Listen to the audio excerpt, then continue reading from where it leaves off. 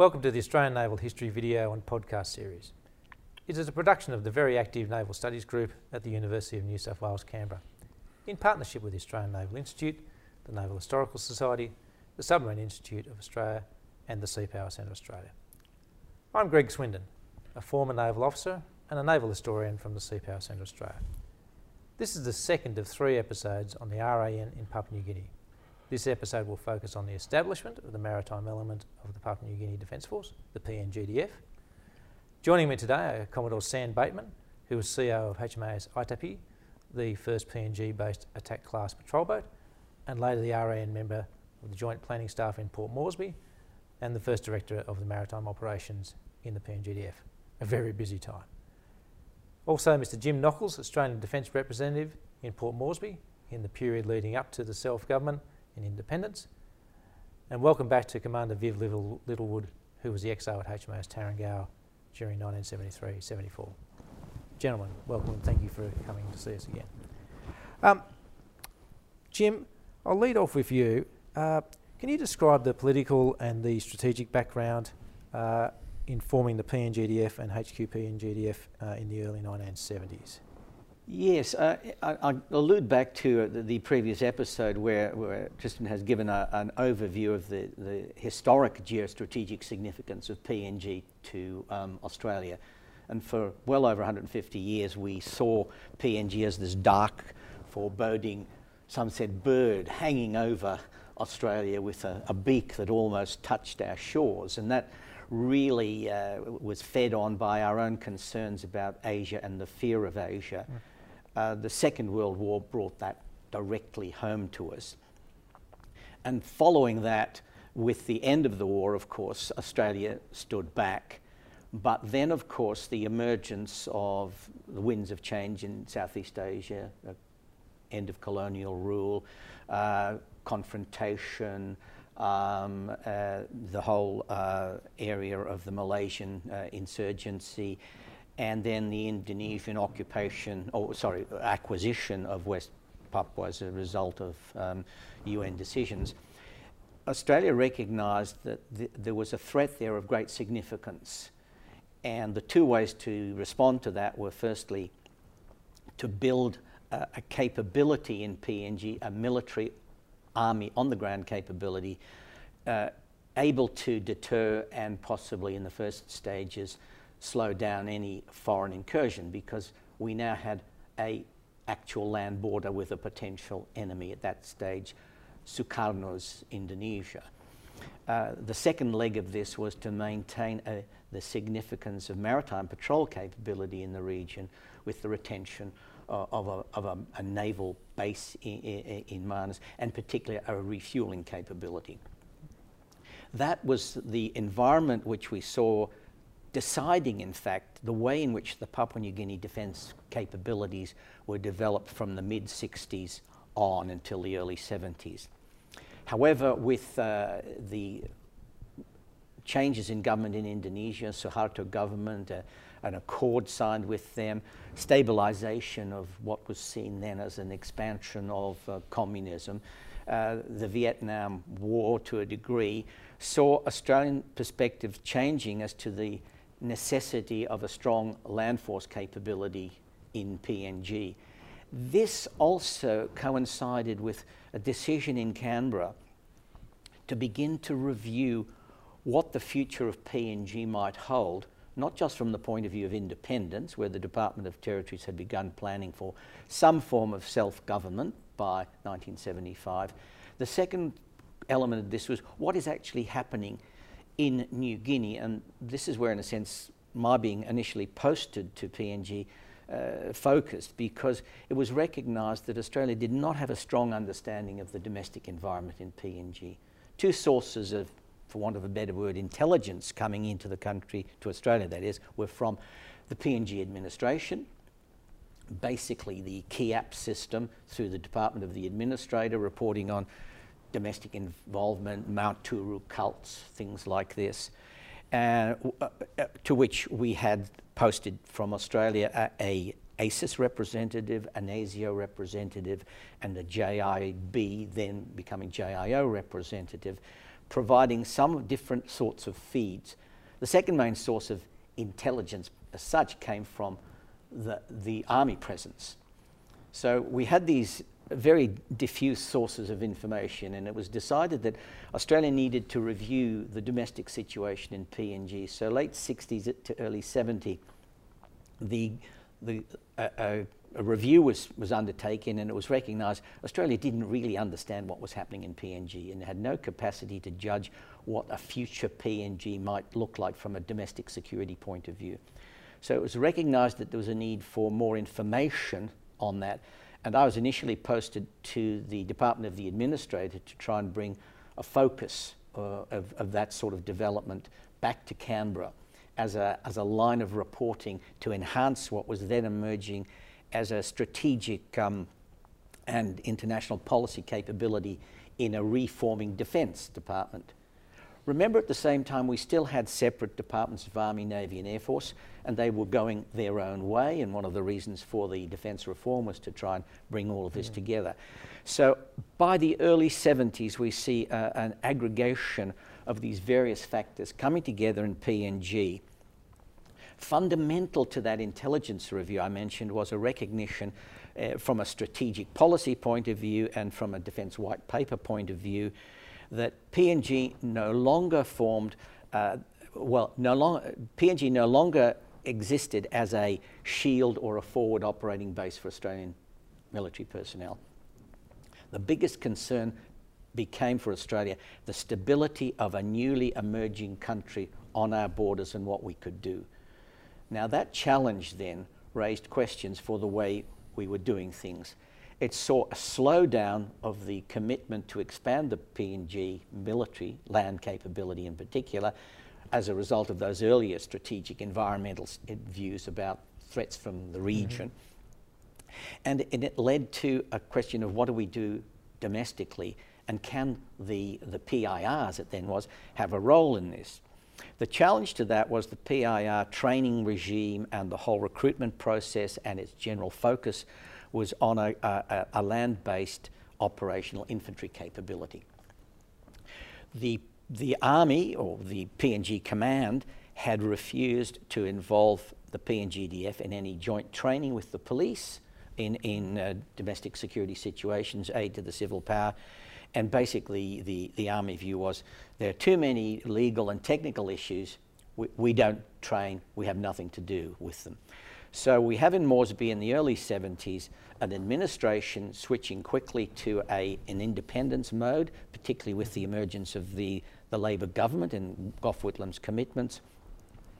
We have an army regime which understands that something's happening but has no clear understanding of which way to go except to continue maintaining its operational capability.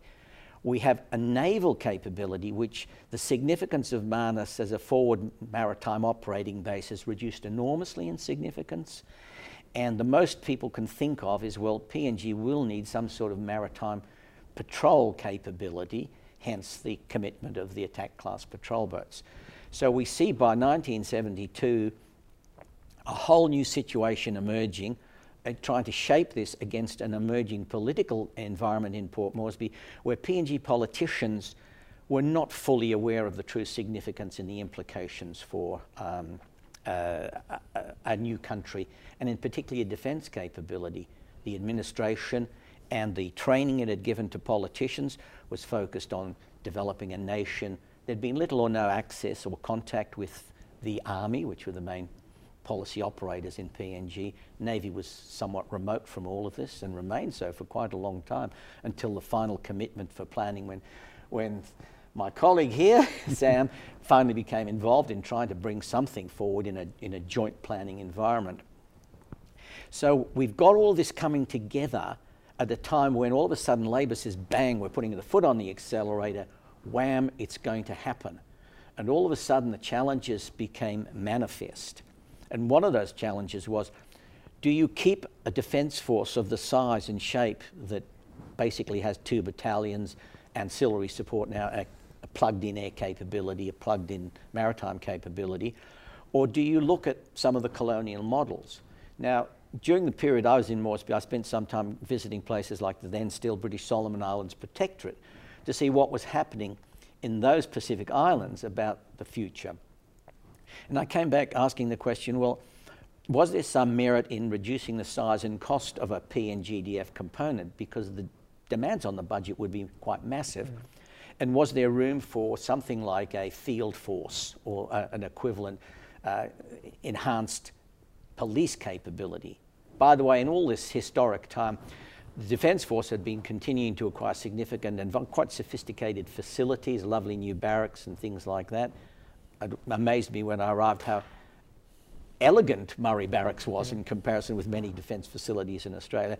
And we had the police chugging along on a separate pay scale and separate capabilities and separate support. So it was at this time that the Labor government, the new Labor government, began to focus on that, and in particular Bill Morrison, who was the then Minister for Territories, started raising the questions of a field force.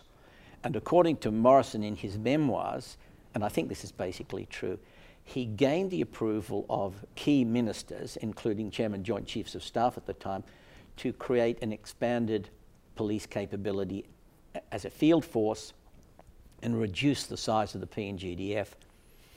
That, however, did not happen for a variety of reasons, not least the reorganisation of defence and other commitments.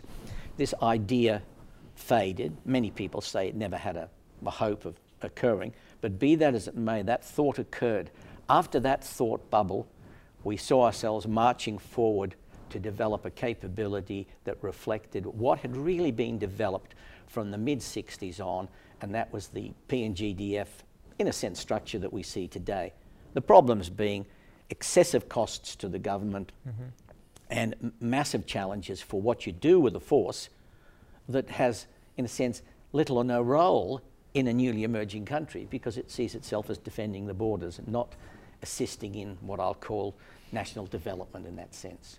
So we see a situation as a background to you, really a long background, I'm sorry to say, to your question, as situating where we are in terms of developing a new Papua New Guinea defence organisation. Politically, the politicians were not very much aware of that. By the 72, Australia had formally posted to the PNG government an advisor, a chap called Nick Webb, who'd come from the Strategic and International Policy Division, to assist them in formulating what sort of defence structure there would be. But the influence of Brigadier Jim Norrie, who was then commander of what was then the Joint Force, very close to Samaria, the Prime Minister, was, you need this model, this is where we should go, this is what we need to have. And so we then created joint planning groups, which Sam was involved in, to try and shape what this force would be. But at the end of the day, a large and expensive force, to sell to PNG an independence and an independent capabilities, Australia committed to a status of forces agreement which would allow us to keep our personnel in PNG but not be subject to local court procedures. A defence cooperation agreement, which basically meant a hidden, well, a not necessarily public subvention to the continued support of a defence organisation that could not possibly operate under the PNG budget without external Australian support. So we marched then forward with an independent force and a capability which to this day is a real challenge to the PNG government to support. Just a slight aside, can you recall how long the previous idea of self-government would have existed before full independence prior to the change in the Australian? It began emerging in the late 60s, and I think someone alluded earlier in the previous episode to UN missions. So the UN began to raise the question of the future of PNG, and the Australian government began to recognise that with the fall, so to speak, of colonial power around us, the end of the Dutch East Indies Empire, which had been part of our strategic planning equation for so long, that the writing was on the wall, the winds of change were occurring. And so, as I say, by the late 60s, the Department of Territory was actually looking at this concept of a self-government, at least by 1975. So a lot of work was happening. And when I arrived in Moresby, there were large numbers of individuals and groups working on what sort of constitution would happen. Do you have an autochthonous constitution, which comes from the people? Do you have an imposed constitution, which comes from the top? What would the role of the Defence Force be? All of these things were beginning to emerge, but it was to be a slow process, 72 to 75. All of a sudden, the Whitlam government arrives and said, sorry, off we go. And so within a year, in that 72, 73 period, all of this stuff had to be hammered into concrete in order for the formal negotiations, the handover of defence powers, for which I ultimately became involved when I went back to Canberra in helping negotiate. All of this fell in as part of the overall package that Australia presented to PNG, which, by the way, included an administrative structure, because frankly no one had time to think of anything else, to model what had already been there and what was in Australia. So they have to have a Department of Works, and they have to have a Department of Health, and they have to have a Department of Education, Department of Social Security. We created this replication of Australian administrative processes and systems in a country that was not capable of delivering at that stage, because we had been remiss in training and preparing people. So Noel Levy, the first Secretary of Defence, came into this head of a significant public service department jointly with the chief of the force, without a strong background in either administration or more particularly in knowledge of the defence requirements and needs of defence. Now, in all of this, it wasn't as if everyone in Papua New Guinea said this is a wonderful picture. There were officers in the PNG DF, as it then had become, who felt that this force was too big and too difficult and should be scaled back. There were others in general areas of administration who were worried about the capacity of PNG to indigenise sufficiently quickly many positions of government. So it's the defence picture is part of the more complex picture of Australia's handling, first time ever, a decolonisation. Yep. Thanks. Sam, you were heavily involved in PNG during this period. What was Australia doing to get the maritime element, previously just the 5 patrol boats and a couple of landing craft, what were they doing to get those ready and transfer across to the PNGDF? Well, quite frankly, Greg, an awful lot going on. But I suppose a little bit of personal background here would be that towards the end of 1971, I was XO of HMAS Parramatta, and out of the blue one day, I received a phone call from Officer Posting saying, was I prepared to go back to Papua New Guinea? And having had a previous posting up there in the 1960s, and I said I was. So almost quite a crash posting at literally about 6 weeks' notice. I found myself in Port Moresby just before Christmas 1971 with the family, posted initially as Noik, Port Moresby, at an office down in the oil fuel installation which existed down the waterfront in Port Moresby. There was another REN officer in Port Moresby at the time, a Lieutenant McAllister, who effectively was serving as the recruiting officer for the PNG division.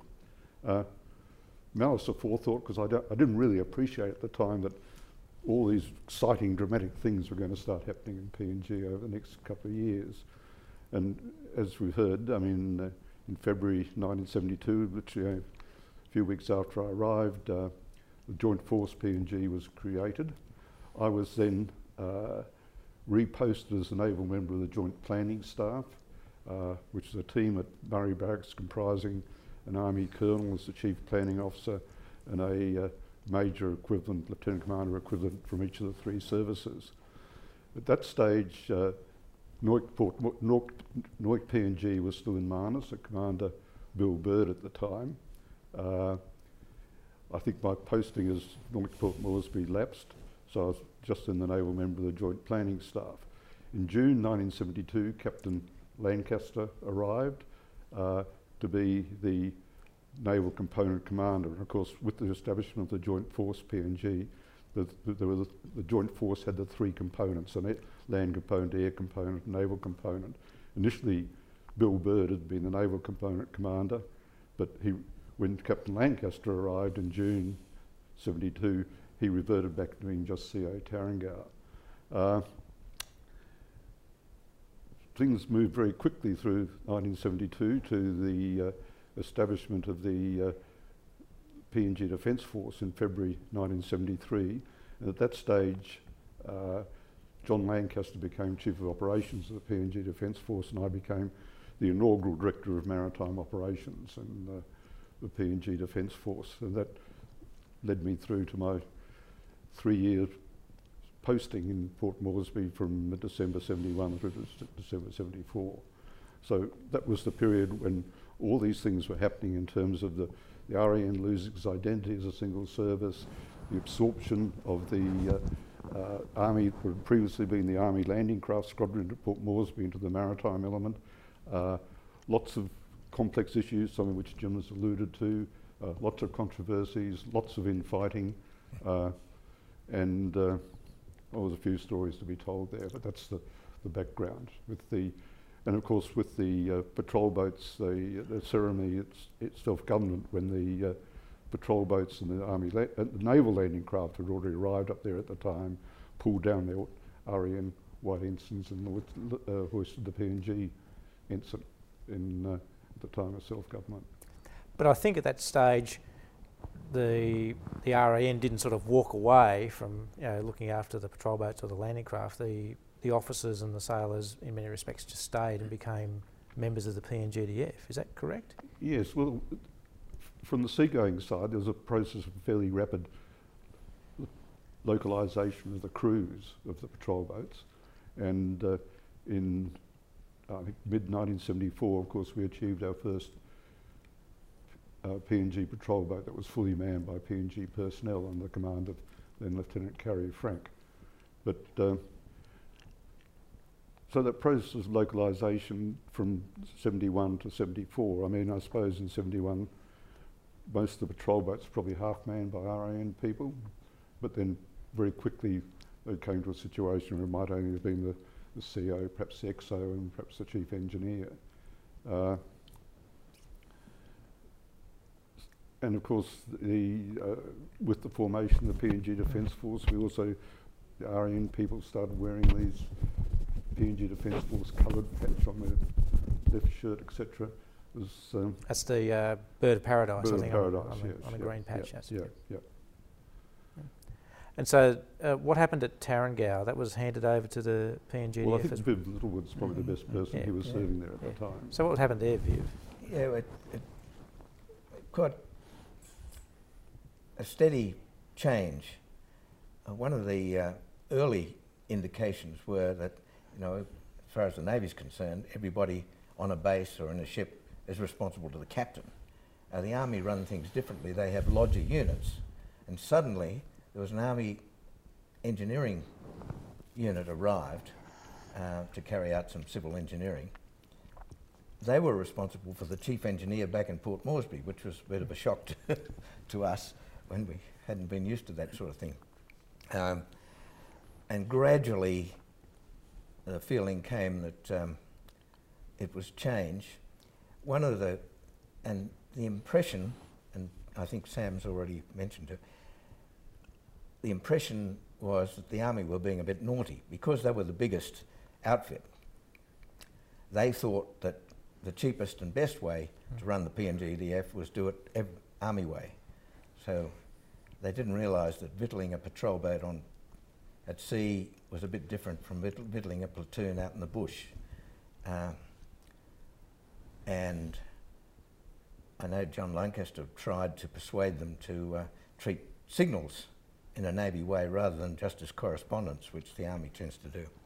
But the biggest thing that came out was that the whole PNG Defence Force was going to wear jungle greens. I said in the previous thing that it's a reflection on RAN personnel in how they produced a loyalty to the Navy, to the local people. And this was just not on. Fortunately, we got the buzz that there was wasn't in the, they didn't think of it, but it was a mutiny. They weren't going to turn to one day. Fortunately, the next day was payday, so they fronted up for paper aid, and I did the thing that we're all trained to do. I read the Articles of War and persuaded them that that sort of thing was not on. But I think, and that message got back to Moresby, of course. Peter Mackay, who was captain of Tarrangower, was at Moresby at the time, so I was acting CO. But I think that resulted in the maritime element staying dressed as sailors, and they just put the Bird of Paradise patch on their shoulders. That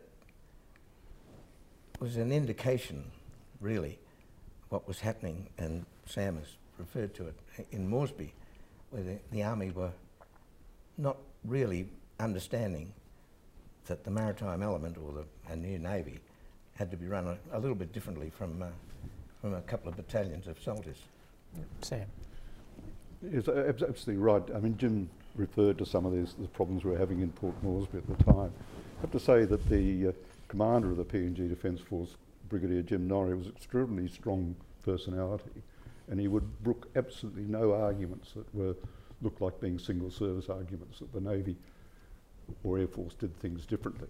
And when Captain Lancaster or I would raise some issues, such as Liv's been alluding to, he'd just thump the table and say, we're going to do it one way, we're going to do it my way, sort of thing. And that made, and this issue of, I remember there was a study done of the reorganisation of HMAS Tarrangower to become the PNG-DF patrol boat base. And the first study of that, which was basically done by Army officers, had this multi-headed organisation where there's going to be barracks staff, there was going to be a military police platoon, all these subsidiary Army organisations which are going to report back to their respective heads of corps back in Port Moresby. And it was also an unfortunate coincidence at the time that the Vietnam War was ending. And the Australian Army, which I think at the height of the Vietnam War ran itself up to about 70,000 people, if I remember rightly, was flushed with manpower. And there seemed to be a mission among the Army leaders in Port Moresby to create as many jobs as possible for Army personnel. And of course the Navy was such a small part of this. And we had this devil's own job of convincing people. I mean, again, Jim talked about the problems of the land border with Indonesia, and of course the land border with Indonesia is a major strategic issue for Papua New Guinea, but there was very little appreciation, despite our strong arguments, that PNG is also a big archipelagic country, a large EEZ, fish-rich waters, etc. It needs to be patrolled. There's remote islands that need to have sondary patrols, etc. The earlier segment mentioned the Coast Watcher organisation. Many of these small islands are quite remote, not visited by government. The patrol boats, etc., serve a useful sondary protection role by visiting these remote atolls, some of which are uninhabited. There was very little appreciation of that in Murray Barracks at the time, despite the best efforts of Captain Lancaster and myself to promote it, largely because we were totally swamped by these Army views led by this very, to be frank, quite arrogant brigadier who was not going to have a bar of anything. And of course we were also not helped at the time by the fact that reorganisation, the defence organisation was going on in Canberra, and the Navy to some extent in Canberra was losing its single service voice with the end of the Department of Navy and the Department of Defence taking over. And the Department of Defence organisation, I mean, put it in simple terms, was probably more receptive of what was coming out of Port Moresby from Jim Norrie and others, rather than sort of listening to any single service views or complaints from the Navy. Yeah. Care to comment on that? I think I can see you're about to leap in there. No, only in the sense that what Sam said is correct, and I'm on the record of saying this to others and in a published form, that in some of my cables back to Canberra, to Defence Canberra, I suggested that the looming cost of a defence force of the shape and size, the nature that was being proposed, could be detrimental in PNG, and it might be relevant to undertake some studies of the potential capabilities of a field force and a specifically trained component of the police to undertake this border patrol protection role. When word of that got back to Norrie, and I was not reporting through him, of course, I was reporting directly to Canberra. Someone had clearly mentioned or given him a copy of my message. He called me into his office and said, "You've got to stop this talk about a field force, and if you don't, I'll have you escorted to the airport and put on a plane and sent home." Now, that was a little bit of a braggadocio from his point of view. He would have found it difficult to do that, but it reflects the nature of the world at the time. And look, one can understand, we had 3 separate services in Australia. We had only ourselves come to a recognition that we had to create a joint defence organisation which better integrated the 3 services. And all of a sudden, we were trying to do this in a foreign country, remote from Canberra. We ourselves had little or no experience of what a joint defence force would look like. So the challenges of this integration and this creating a composite whole, nationally focused military capability for PNG was something we ourselves were only 3/4 of the way through. And so whilst we can be critical and look back, one needs to also understand that this was a challenge Australia was facing itself. Were we to be doing that now, that is to say helping create a new PNG capability, we would have been much better positioned and much better prepared. The only other thing I would note was, throughout all of this, Canberra's commitment to PNG was never in the form of a treaty commitment, because Australia did not want to become involved in internecine struggles within a then foreign country. So that was taking us a step back quickly. But at the back of our minds, we saw internal security as a major problem, and we saw a capable military capacity as important in that regard, despite the fact that we not helped prepare this capability for anything other than defending its borders, either from a ground force point of view or a maritime point of view. And air was only plugged in at the end of the day because, as been mentioned earlier, the air capability was just tasked out of Australia. At one stage, we had visions of trying to retain a major forward air capability in PNG, but once Australia committed to building a major northern defence airbase, the Tyndall approach, all of that changed enormously. But people in the system were still operating in the narrow focus of the world that they came from, foreshadowing a challenge that would occur in Australia in the future. And so there's this real set of issues here. And it's not a simple issue, it's quite complicated. I mean, I think at the time it was clear to a lot of us that we were building up a defence infrastructure, that there's no way in the world that an independent PNG Defence Force was going to manage that. I mean, with the headquarters of the PNG Defence Force in Murray Barracks, the various area headquarters around the country, the headquarters they wanted to establish over at Lombrum. And I think, I don't have the figures off the top of my head, but I think at the time, around this period in 1972, there was something like 700 ADF people serving in Papua New Guinea. And I mentioned the build-up of people from the army side of things. There was also a build-up of people in Port Moresby from the naval side. I mentioned when I arrived in December 71, there was just Lieutenant McAllister and myself. By the end of 1972, off the top of my head, I would say there was at least a dozen RAN people in Port Moresby in various postings, personnel, logistics, operations areas of the headquarters of the PNG Defence Force. Additional postings for RAN people we hadn't had before, because there was this transfer of command responsibility which had previously been exercised over the patrol boats from Tarangau, had been transferred to Murray Barracks. And of course we were also taking over not just the patrol boats but the Army Landing Craft Squadron as well. And that's another story we might go into later about how the Army Landing Craft Squadron was absorbed into the maritime element. Yep. Viv, we're hearing that it was maybe too much too soon to hand independence across to PNG. And in fact, I think one of the PNGD officers, Colonel Reg Ranagi, said the same thing, that they weren't ready for independence and the transition was not going to work. Can you care to comment on that? Yes. Once the political decision was made, we didn't have any choice. But talking to the local people, they were quite ready for self-government, but not independence. They were expecting self-government for about 10 years and gradually working towards, and suddenly it was foisted upon them. They knew that they weren't ready. Michael Somare brought just after self-government, Michael Somare brought his cabinet to Manus. We were quite impressed talking to them. And he was a good leader? Yes, he was.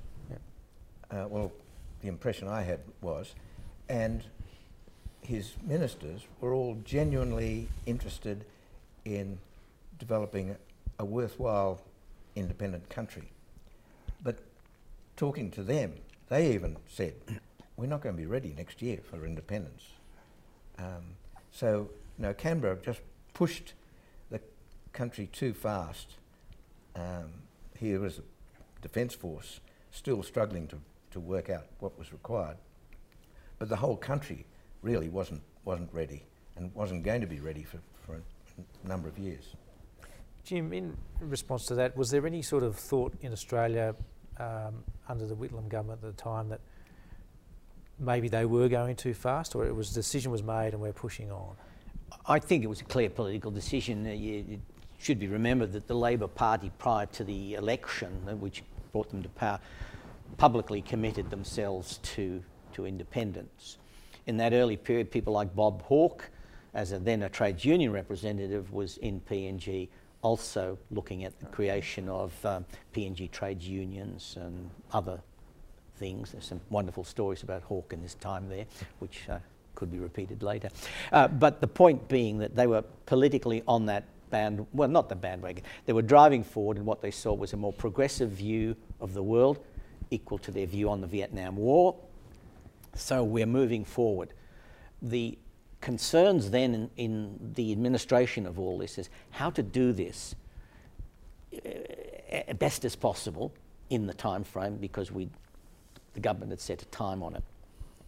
Now, this is at a time when we ourselves are just groping with the concept of really doing our own geostrategic assessments and developing our force capabilities initially on the basis of that perception of what our geostrategic environment is, and then coming down to the capabilities necessary to operate in that environment. And the 72 white paper, which I ended up being a draftsman on, was the beginning of this changed perception in the way in which we in Australia shaped our capabilities. We did none of that for PNG. We simply said, those are the capabilities you've got. Those are the capabilities we'll continue to fund through the Defence Cooperation Program. And for a number of years as Assistant Secretary PNG in the Defence Department, I ran that program of subventing the PNG Defence Organisation. So what I'm trying to say is the force of circumstances was such that there was little room for anyone to operate other than within those parameters. We were locked into independence. PNG and its people were understood that that was happening, but had reticence about it. And if you look at the political situation, Somare was Bangu Party, but the United Party, which consisted of significant votes in the Highlands and other areas, was almost totally against independence. And so you had this domestic environment in PNG itself, which raised questions about what it all meant, not least the fear of the unknown. But we were going ahead regardless. In my own mind, it's unfortunate that we were not all able to stand back and assess the situation with a little bit more thought and time, both from the civil administration of PNG, but equally and more importantly in terms of this discussion, the maritime, because we had yet to understand ourselves the significance of that strategic Pacific environment, which only after 72 began to be clearly stated as a fundamental driver in developing our defence capabilities and requirements, and that endures to today. Before that, we'd seen things somewhat differently as static land conflicts either in PNG as a possible of incursions or in Southeast Asia on the ground.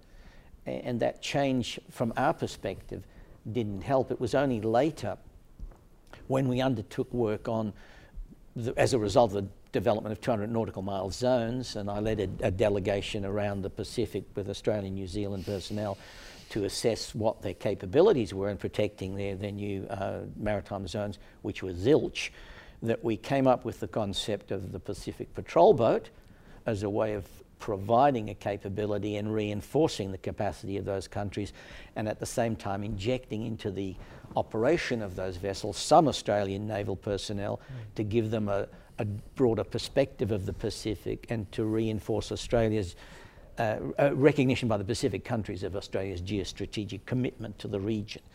But all of that came later. So again, it's almost force of circumstance, you know. So Sam, PNG is going to get independence whether they want it, need it or like it. So how does the REN go about doing the whole transfer of the equipment, of the knowledge? Yep. Well, I think Jim's largely said that. I think from a REN point of view, I think we were committed to this political environment. I think thinking back to my own thoughts at the time, as 1972 moved on, I mean, I had nothing else in mind other than the country was going to have self-government independent within a few years, and the mission was to achieve that as quickly as possible. I think Tarrangau had a slightly different sort of attitude. I mentioned how the previous CEO of Tarrangau had also been double-hatted as Nordic PNG. I think he was personally quite upset when that responsibility, he lost large part of his job in the operational control of the patrol boats, transferred to Port Moresby, and he reverted just to back to being a base commander, where he'd previously been a genuine naval area commander. But from a Port Moresby point of view, I mean, Jim summed it up. I mean, I think we were committed to this political environment, move the country, get things going into the joint force environment as quickly as possible, but also very conscious from a naval point of view of the strategic requirement, the strategic necessity for the country to have a realistic maritime surveillance and patrol law enforcement type force. I just mentioned a couple of little issues there. Jim mentioned Mr. Nick Webb, who was the Australian Defence representative within the PNG Defence Organisation, the PNG Department of Defence. Nick played around with the idea of a Coast Guard rather than the maritime element of the PNG Defence Force, because Nick was having all these battles of his own at the policy level and was conscious that there was a real risk and foresaw indeed that the naval side of things, the maritime element side of things, was going to be totally swamped by the khaki side of things. And he thought of the Coast Guard as perhaps being a police Coast Guard type force, part of the field force that Jim's been mentioning about, but something which would focus on, you know, the maritime requirements of the country, not being part of this very large army side of things.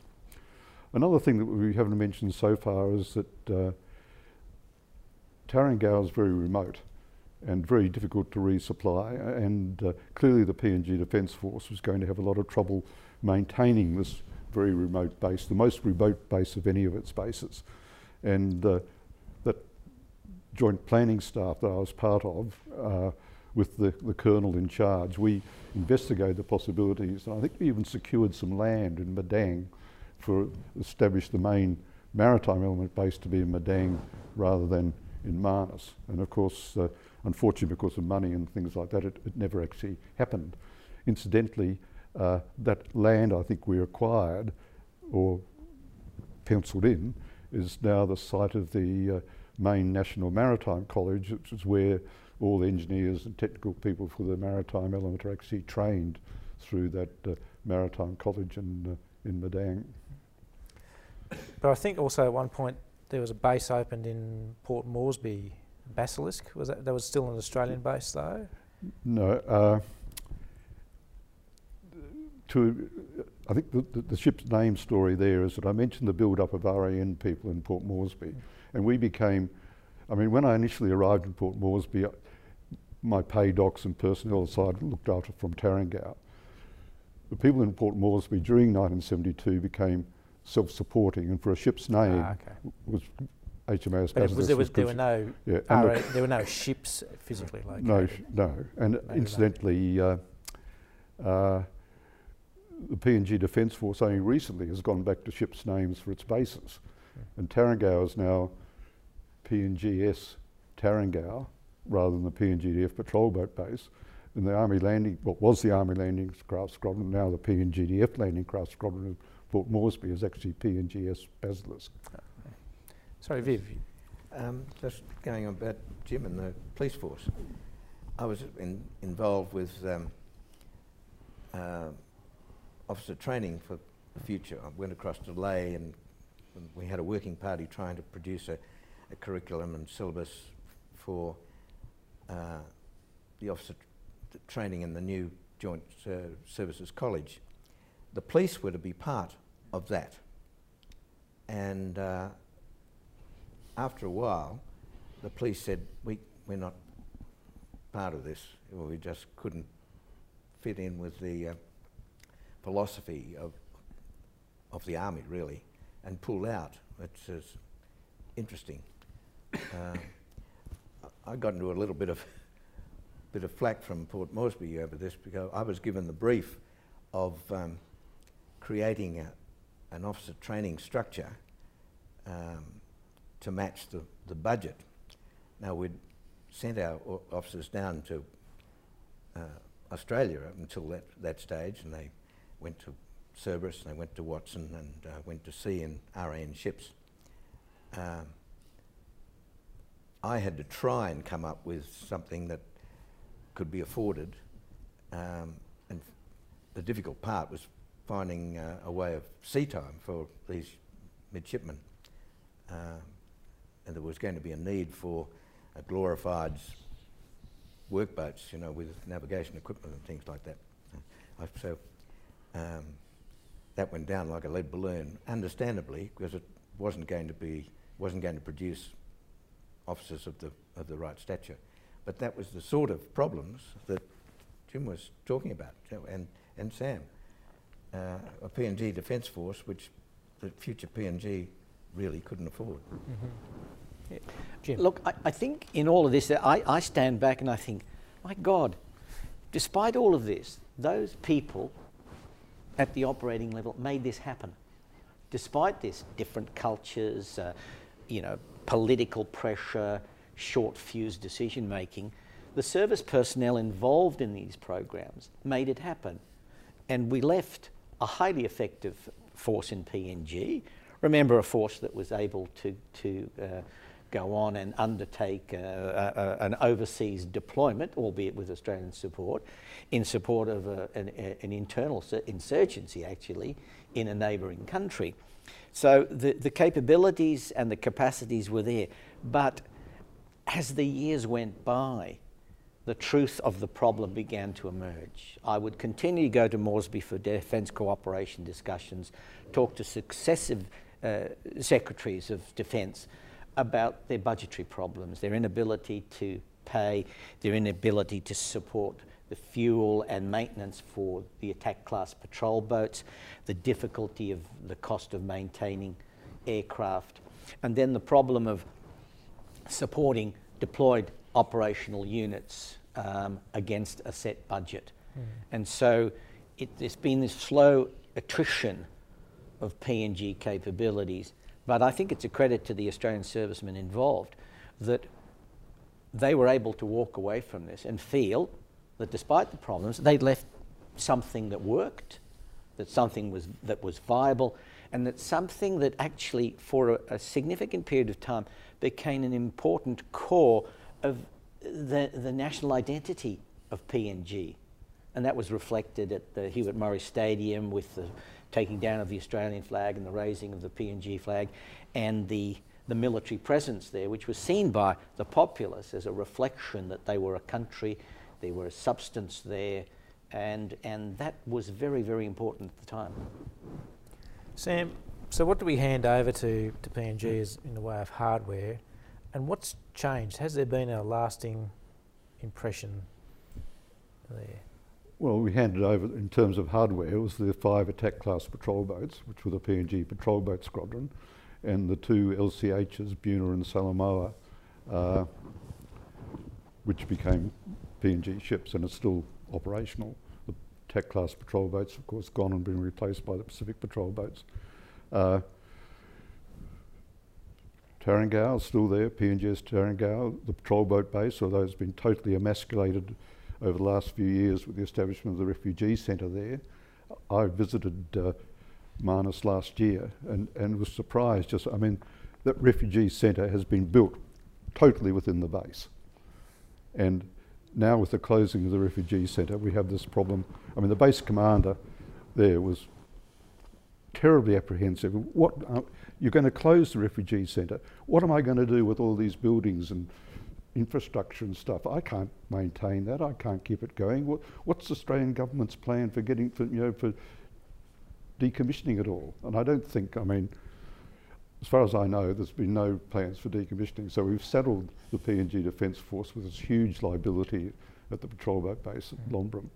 The landing craft squadron is still there on the waterfront in Port Moresby, but it's now being encroached upon by land reclamation works, container terminals, and the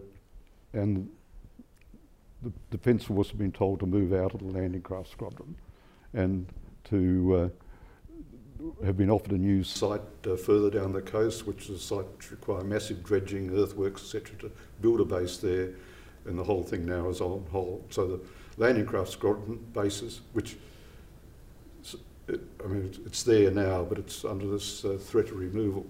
At the time of self-government, whilst the plans were there for the LCHs, two LCHs to become part of the PNG Defence Force, the Army still had some of its LCM8s there. And as well as initially when the when the PNG Defence Force was established in 1973 and the Army Landing Craft Squadron came in to being part of the maritime element, it then consisted of a very old landing craft, an ALC-50, which was virtually past the point of any worthwhile repair. And I think there were 3 LCM-8s and a vessel called, a converted fishing boat called the Taruki. The Taruki, the LCM-8s have no self-contained navigational equipment at all. So when the LCM-8s, the Army used to operate on this fashion of, if the LCM-8s deployed away from Port Moresby, the Taruki would go along as a mothership to provide navigational support, etc. Unfortunately, not long after the PNG Defence Force was established and this Army organisation had come under the maritime element, the Taruki was wrecked on the south coast of Papua, and it was a very messy situation. Initially, due to some finger trouble between the base and the waterfront and the headquarters, we didn't know for a couple of days at headquarters level that the Taruki was in fact missing. We conducted an air search then down. We knew it had gone past Samurai. Let's say this was now Wednesday. We knew it had gone past Samurai on the Sunday. Air search down the coast. There's the Taruki lying on its beam ends on the edge of a reef. No sign of any life. So what happened to the crew? So we had to do an air search into the Gulf of Papua, and eventually the crew were found on the life raft. Fortunately, just towards the end of the day, when we could pick them up next morning. But it was an unfortunate story, if you like, an unfortunate beginning to the Army. And there's a lot of ill will, I have to say, within the Army landing staff from becoming part of the Navy, or what they saw as part of the Navy, really part of the joint maritime element. The Australian Army withdrew the LCM-8s from Port Moresby, and of course the LCHs arrived, and that's the organisation that's still there. There's actually now 3, we've given them another, with the paying off of the LCHs in Australia, a 3rd LCH decommissioned RAN vessel has been passed to the PNG Defence Force, so actually now got 3 LCHs up there. So with the Pacific patrol boats that Australia has provided and the 3 LCHs, Australia really hasn't let go of the PNGDF, the maritime element. Oh, not at all, but I've recently had some visits to PNG, and I'm afraid the maritime element is still very much the poor cousin of the land element. There's arrangements in place at present to increase the size of the PNG Defence Force, the manpower of the PNG Defence Force, by establishing a 3rd battalion of the PIR. I mean, this is an incredible decision because the patrol boats at present don't do any surveillance at all in PNG waters unless it's paid for by the National Fisheries Authority. There are no sovereignty patrols, etc. There's no appreciation, seems to be no appreciation within Murray Barracks of the fact that, you know, the country is a large archipelagic country with, you know, fish-rich resources that need to be protected, etc. To their credit, though, the 4 Pacific patrol boats the PNG Defence Force has at present,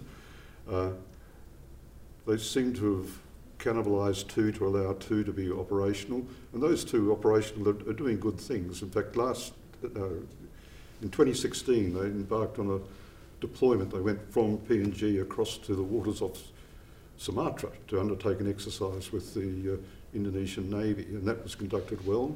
At the last Kakadu exercise, I think in 2016, a PNG patrol boat was awarded the award, I think, of being the most efficient patrol boat in that particular exercise. So, and when I went on board these patrol boats, the 2 that are fully operational, I mean, you can feel on board a ship if it's well run, well operated. I had a total feeling that these 2 ships were working well, but they're working well within the constraints of the tight budgets, etc., from Murray Barracks, and the fact that they're doing, operationally, they seem to be doing more naval type things, exercising with other Pacific patrol boats.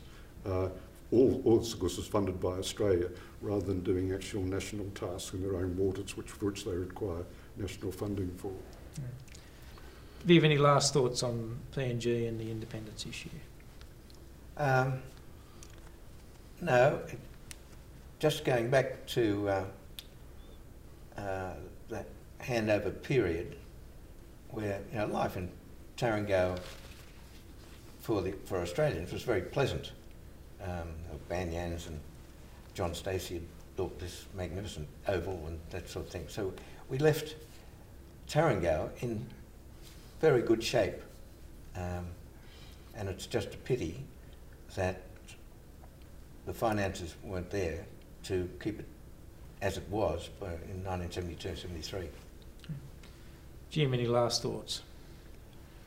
Only to say that we in Australia hopefully will learn lessons from what happened in PNG, not only in terms of our future relationship with PNG, but also to the strategically important countries in the Southwest Pacific.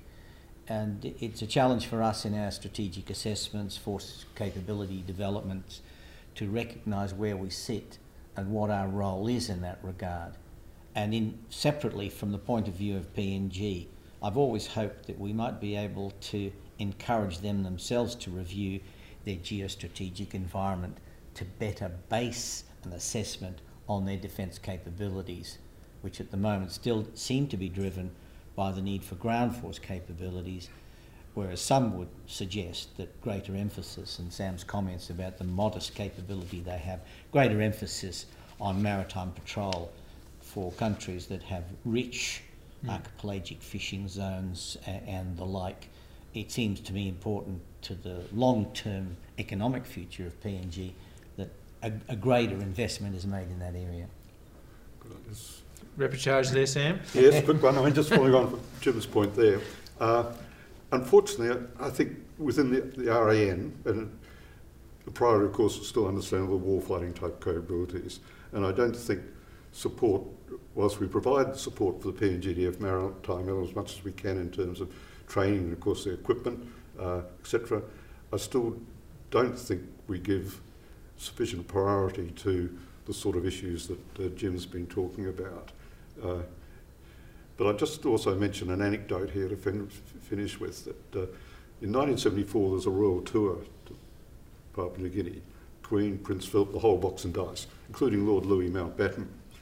And the Queen and her party departed ahead of Lord Louis, and we had Lord Louis in Port Moresby for a couple of extra days, and I found myself in the position of having to squire him around and take him up to Byre River Bird Sanctuary, look after him, etc. When he was departing, it was a Queen's Flight aircraft at Jackson's Airport, and Michael Somare, who of course then was Chief Minister of PNG, was out there to farewell him. And Lord Louis says to Michael Somare, just as he's about to come on board there, "Come with me, Mr. Somare, we'll have a little walk up the tarmac together." And off they toddled. I thought it was my job to follow along behind. And the conversation ran along the lines of, "Now, Mr. Somare," says Lord Louis, "you know I've had some experience in taking countries through to independence. And I just think of you a few words of advice. And the key word of advice is don't forget your previous colonial masters. They've been trying their best to do things for you. Don't you ever forget that, Mr. Somare." Mr. Somare nodded, "Yes, sir, yes, sir, yes, sir." And Lord Louis got on the aircraft. Thanks for that. Sadly, that's all we have time for today. My thanks to Sam, Jim and Viv for joining us. And thank you for their insights. And thank you for joining us as well. That's all we have. Bye for now.